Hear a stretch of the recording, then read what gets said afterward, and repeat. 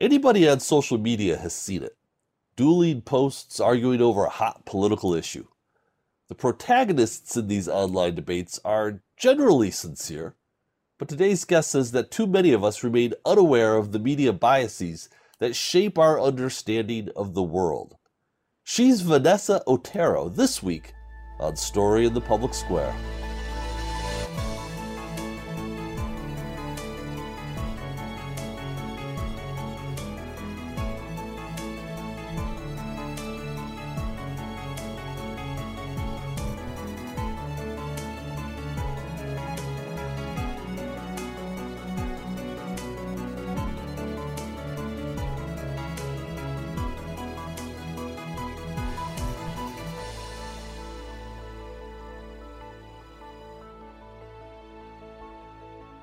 Hello and welcome to Story in the Public Square, where storytelling meets public affairs. I'm Jim Ludis from the Pell Center at Salve Regina University. Joining me from his home in Rhode Island is my friend and co-host G. Wayne Miller of the Providence Journal. Each week we talk about big issues with great guests, authors, journalists, artists, and more to make sense of the big stories that shape public life in the United States today. This week, we're joined by Vanessa Otero, founder and CEO of Ad Fontes Media, but you probably have seen her work as the creator of the Media Bias Chart. Vanessa, thank you so much for being with us. It's my pleasure to be here. Thanks for having me.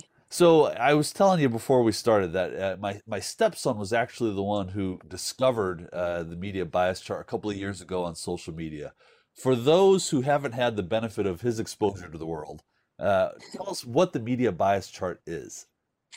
Yeah, if you can just visualize a two-dimensional graph, x-axis, y-axis, and on the vertical side, it's reliability, news value and reliability. So generally people recognize, good at the top, okay in the middle, bad at the bottom, and all the things those mean. And then left to right, political bias.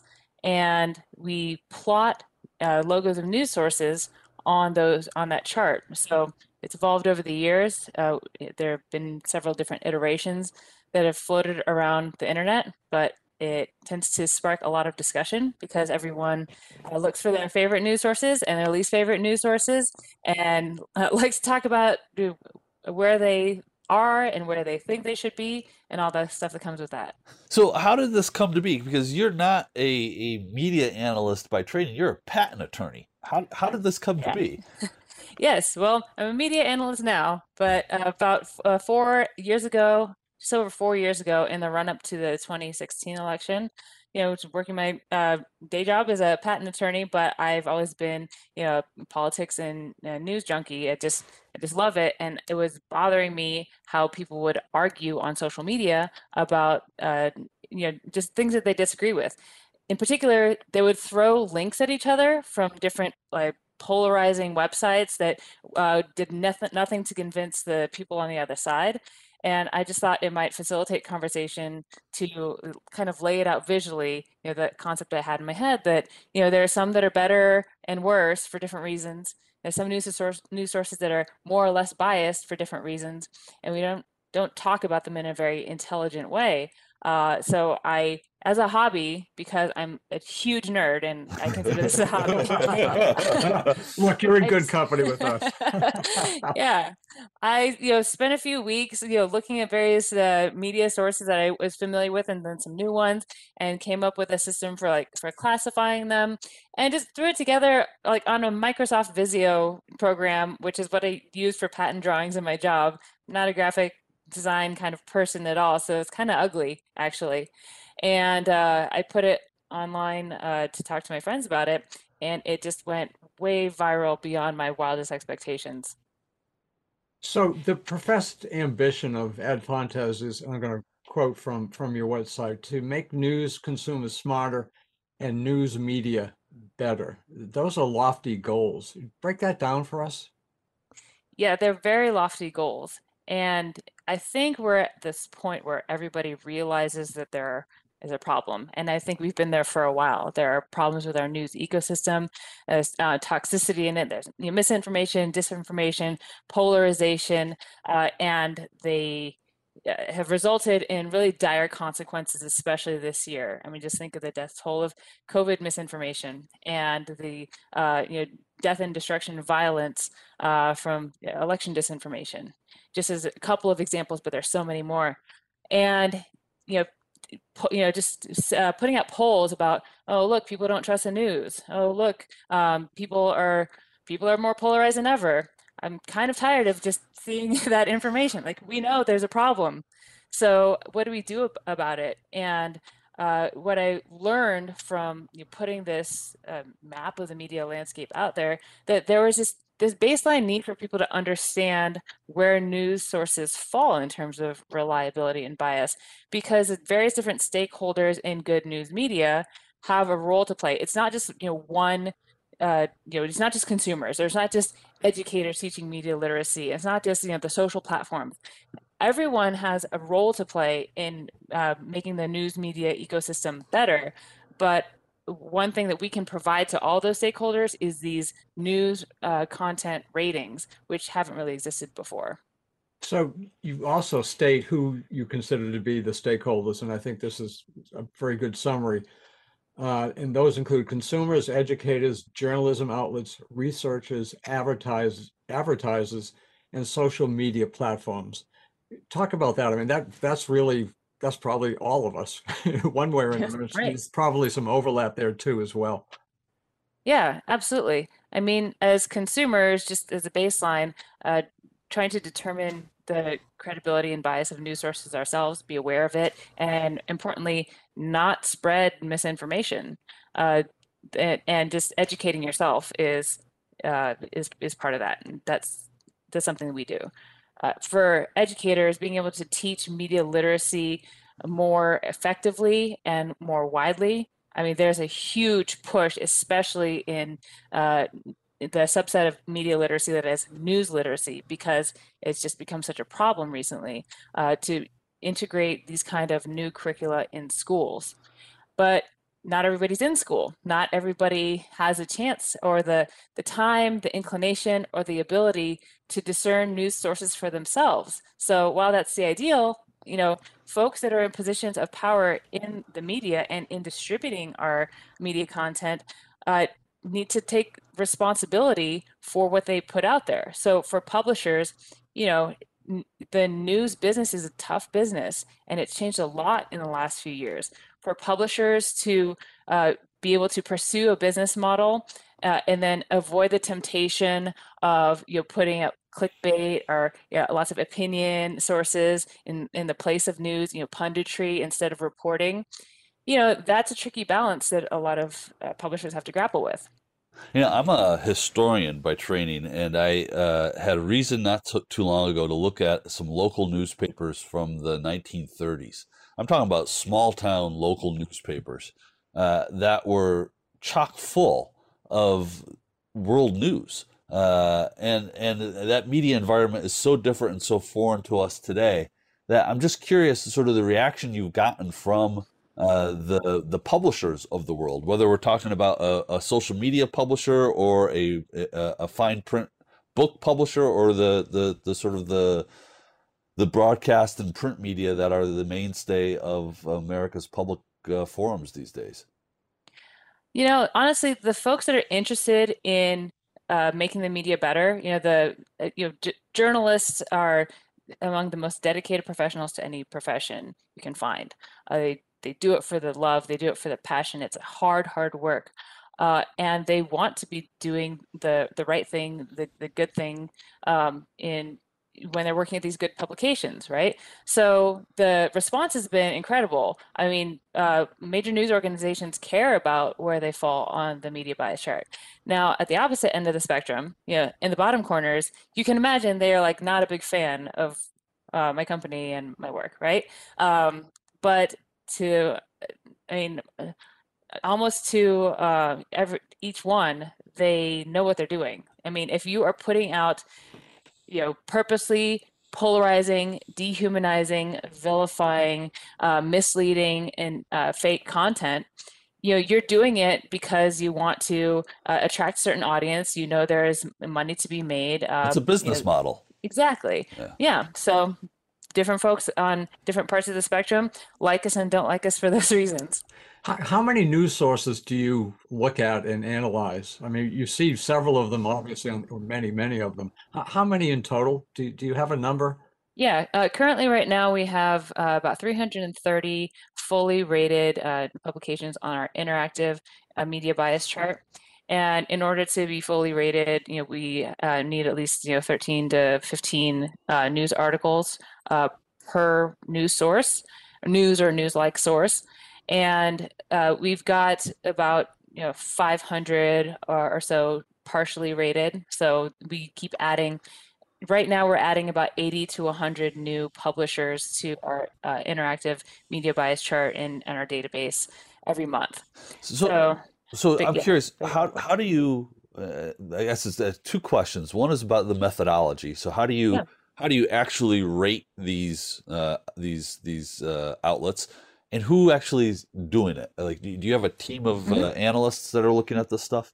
Yep, absolutely. So we're really lucky. Our analysts are the best people. They are, they're a lot of them are journalists, teachers, but others have, a really wide backgrounds, different professional backgrounds, and they are paid analysts. They work pretty significant part-time hours for us, and they rate news sources in panels of right-leaning, center-leaning, left-leaning analysts. So three, like one of each, will be in a Zoom room together rating articles for each particular news source.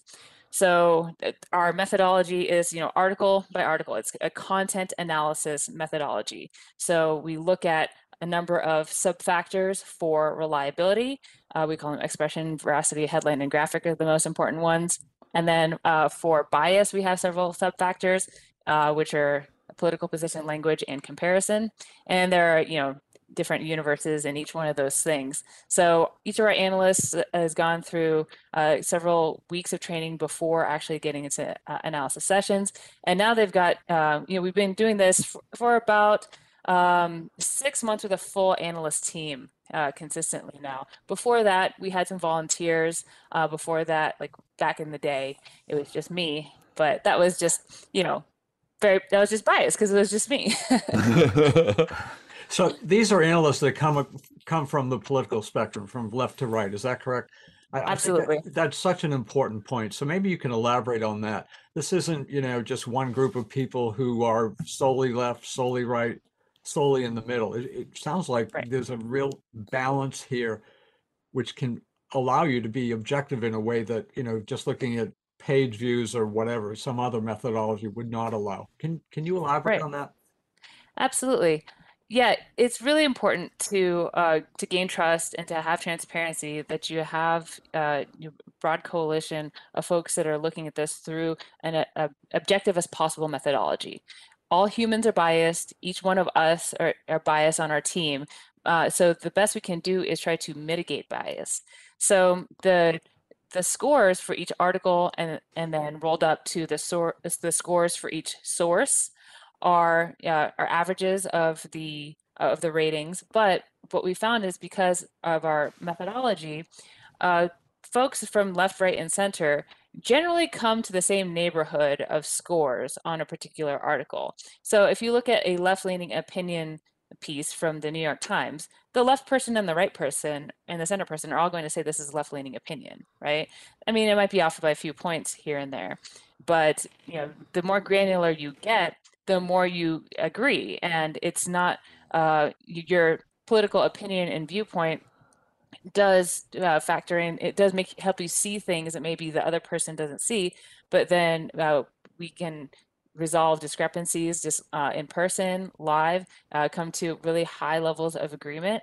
And so it's an average, and each score is an average, and the media bias chart, therefore, doesn't represent the reality of any one person's view. It's sort of a composite reality of these well-trained, politically astute analysts. So you talk about these Zoom meetings in which you hash this out. Do they ever, for lack of a better term, get lively or contentious? Or I imagine they probably would at some point. I mean, from time to time, but a lot less than I originally expected, honestly. And like I said, our analysts are the best, and I really mean that. So what helps is the format, because it's not like a discussion group, like, left, right, and center person are going to try to convince each other that their political viewpoint on a thing is the correct one. That can get uh, that's really hard. You're looking at an article, and the article might be about a very difficult subject, very polarizing subject. I mean, we have so many to choose from, abortion and guns and race, right? There's so many polarizing topics. But what the analysts are saying is, I think this is more or less reliable because of this sentence, or this, inclusion or exclusion of something. Or I think this is more left or right biased because of similar factors, like these words, these characterizations. And so they're seeing things from their point of view politically, but they're talking about the article. So it's like a level of abstraction, which does help reduce that kind of any discord. I won't say there's no discord, right? People certainly can disagree about these things, but everyone's really great about handling those. Now, how do you decide who gets rated? Well, it's been a process as we've grown. So we get a lot of requests as we've when we first People who want started. to be rated? Well, sometimes from the publishers, but mostly from consumers. People come to our website. That was the first thing when I first put out this media bias chart. They're like, well, what about this one? Well, there's a lot of them out there.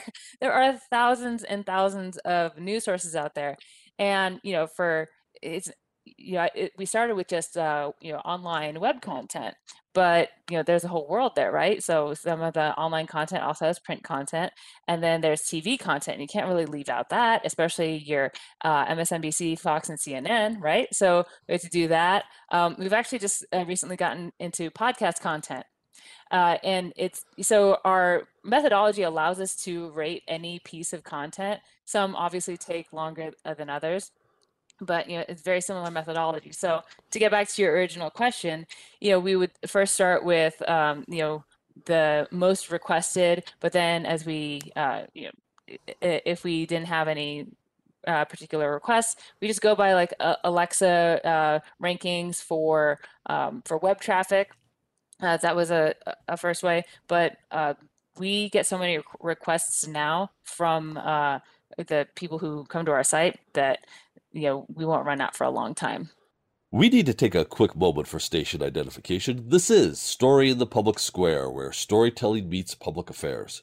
An audio version of this show can be heard 4 times every weekend on Sirius XM satellite radio's popular Politics of the United States. That's the POTUS channel, number 124. We produce Story in the Public Square with a great crew at Rhode Island PBS, and we're lucky to work with them. I'm Jim Ludas. On most days, you can find me running the Pell Center at Salve Regina University in beautiful Newport, Rhode Island. If you want to connect with me on Twitter, you can do so at JMLudas.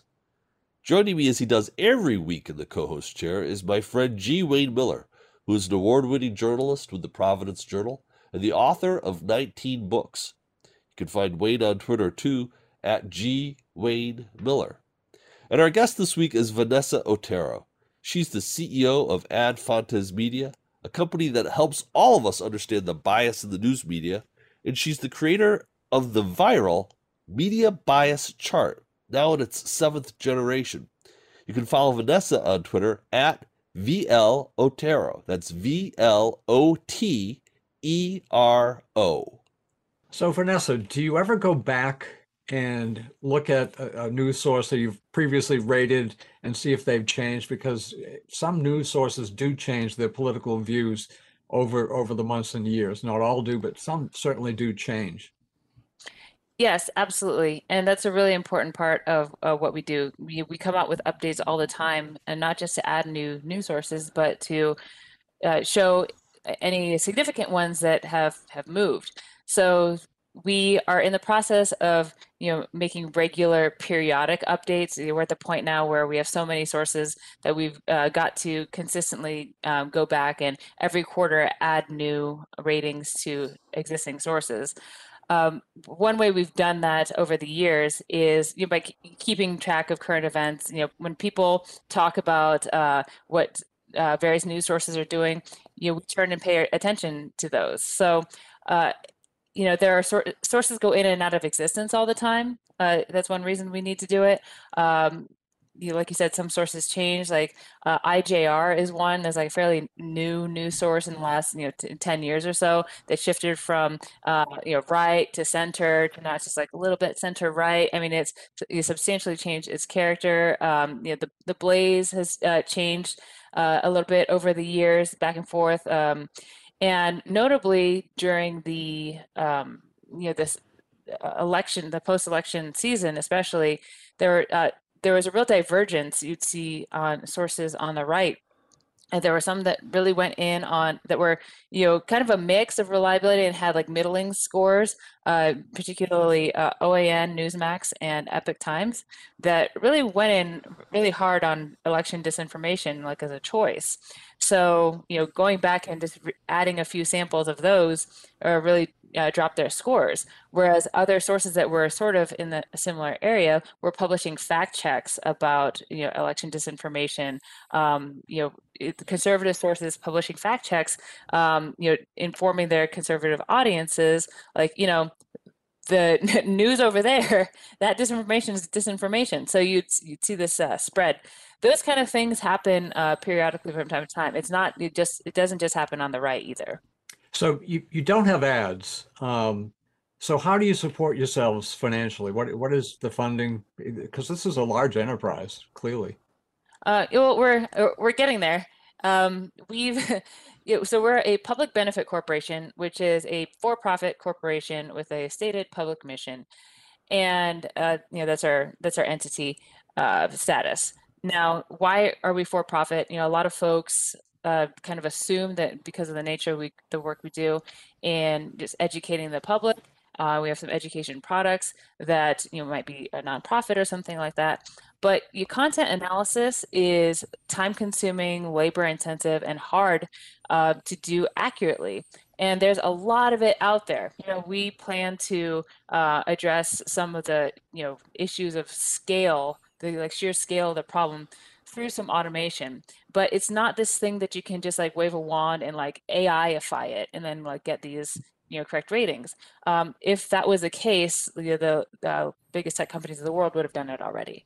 So, how to solve this problem of making a business out of what we do? Well, it turns out there's a huge need for these news content ratings for consumers, for educators. We have a education media literacy product. It's a SUMA curriculum, and it allows students and teachers to rate articles, learn how to rate them according to our methodology, and create their own versions of their media bias chart for their classroom or their school.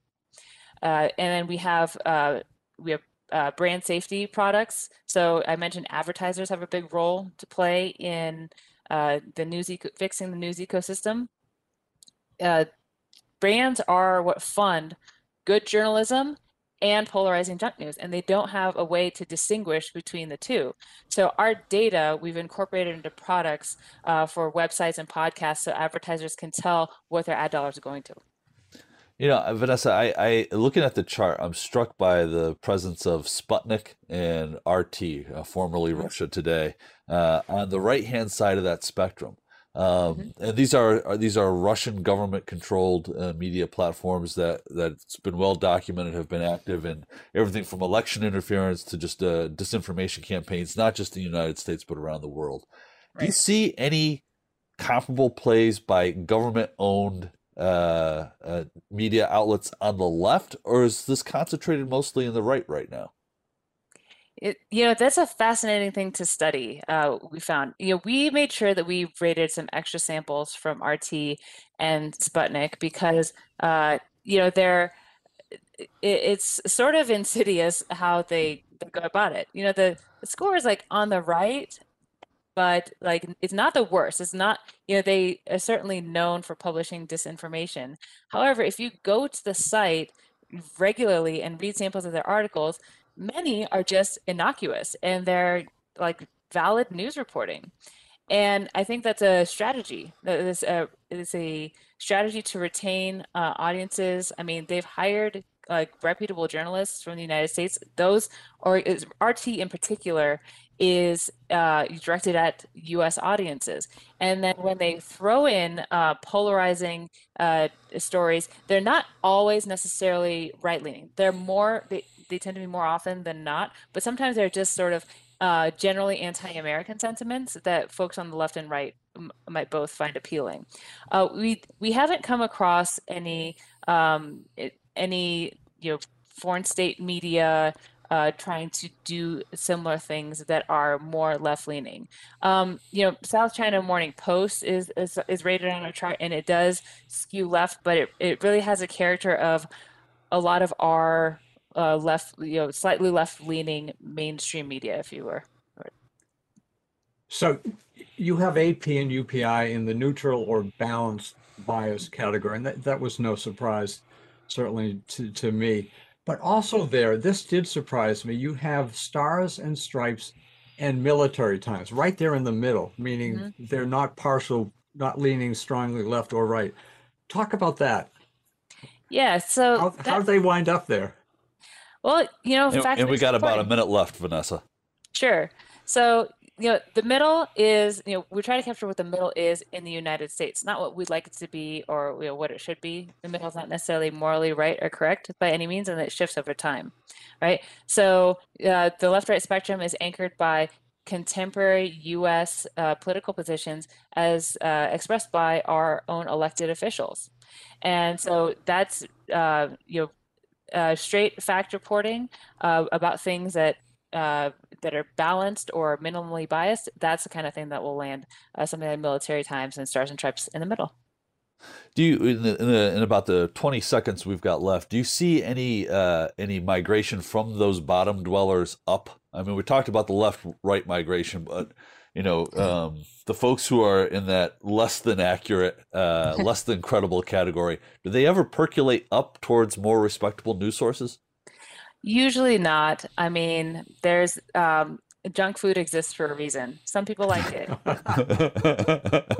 Well, that's where we're going to have to leave it. Vanessa Otero, the company is Ad Fontes Media, and it's the Media Bias Chart. Thank you so much for being with us. That's all the time we have this week. But if you want to know more about Story in the Public Square, you can find us on Facebook and Twitter, or visit pellcenter.org, where you can always catch up on previous episodes. For G. Wayne Miller, I'm Jim Ludes, asking you to join us again next time for more Story in the Public Square.